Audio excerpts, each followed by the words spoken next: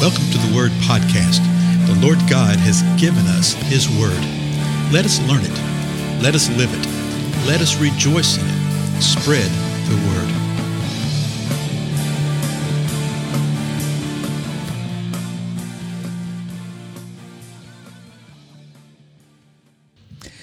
Blessings, everybody. This is Dale. Thank you so much for joining with me today on the Word Podcast. We are in Acts chapter 12 and coming to the end of the account about Peter being rescued by an angel from prison.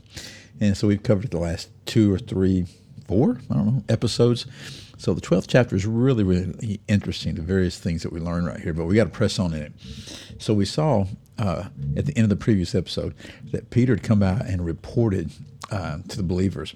And he told them, he said, hey, this is what happened to me. Tell James and tell the brethren about it. And then he left and went to another place. That's what the end of verse 17 said.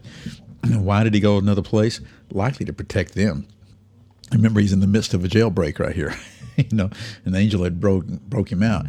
But they're going to be looking for him. We see that in the very next verse. Verse 18 of Acts 12 says this. Now, when day came, there was no small disturbance among the soldiers as to what could have become of Peter.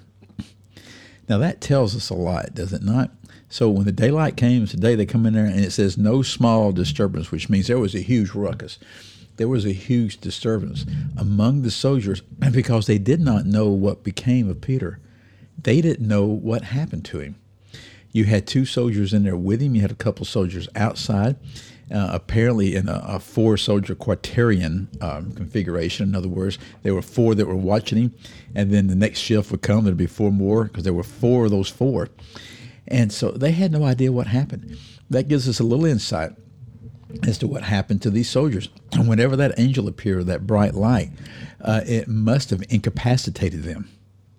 And in other words, knocked them out, because they had no idea what happened. And it created a disturbance. Verse 19 continues.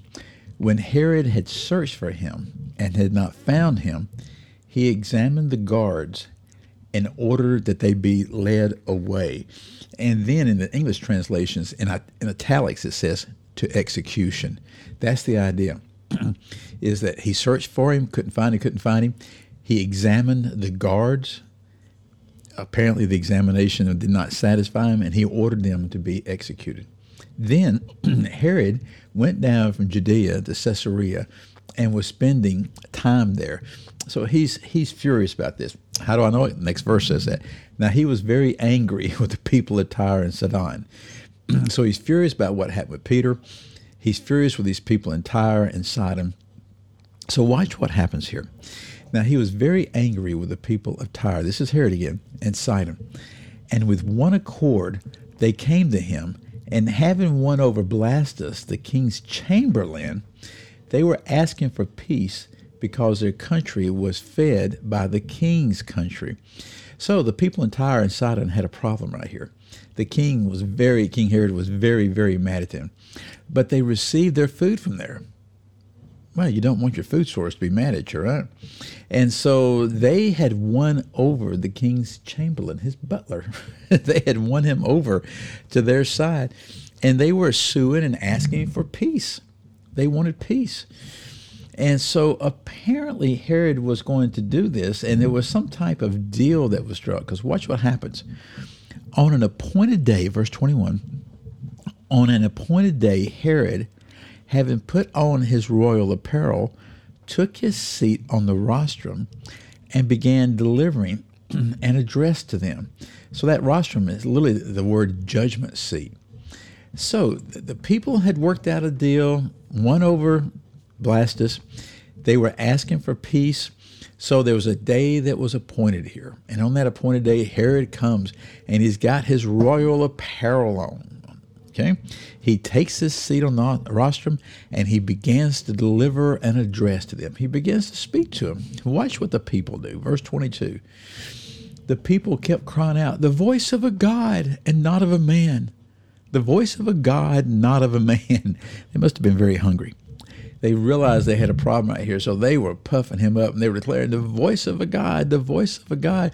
This isn't a man speaking. This is God himself speaking. Yeah. Well, what do you think happened then? We don't have to think because we're told point blank. Listen to this. And immediately an angel of the Lord struck him because he did not give God the glory, and he was eaten by worms and died. Wow. Yeah. So here's this king, Herod, one of the Herods, right? Remember, this dude was the great-grandfather of Herod, great-grandson of Herod the Great. He was the grandson of Herod the Great, not great, grandson of Herod the Great. That's what I mean to say. There we go. And he was just receiving all the praise, all the adoration that was deserving unto God. He was receiving it. And an angel of the Lord comes along and he strikes him. And he strikes him with some type of disease to where he was literally eaten by worms. And he died. That would have taken a little bit of time right there. And this is not the first time you see this in Scripture. You see people dying in this horrific way where they're eaten by worms from the inside. The next word in verse 24, the last two verses of Acts 12, begins with this. But, well, yuck, but what? But the word of the Lord continued to grow and to be multiplied. Is that not great? Even in light of the fact that James had been killed, even in light of the fact that Peter had been arrested and been threatened with death, the angel of the Lord rescued Peter. When Herod comes along and starts feeling his oats too much and starts receiving the adulation of the people, the voice of a God, not of a man, the angel of the Lord struck him and he died. But the word of the Lord continued to grow and to be multiplied. In the midst of persecution, in the midst of tribulation, in the midst of very, very difficult times, the word of the Lord continued to grow. Folks, do we have this attitude? Do we have this understanding that even when difficult days are upon us and difficult days are increasing and even more difficult days are yet to come, they're yet to come, do we realize that the word of the Lord will continue to grow and be multiplied if we are faithful? Verse 25, last verse. And Barnabas and Saul returned from Jerusalem when they had fulfilled their mission, taking along with them John, who was also called Mark. So remember why they had gone to Jerusalem. They'd gone to give an offering, take some support to the people. And now they've fulfilled this mission. Now they're leaving, and they're taking John Mark with them. Well, you know that's mentioned for some reason, right? And we'll see that in the future episodes, what's going on with that. For now, know this. Remember the whole story here with Peter.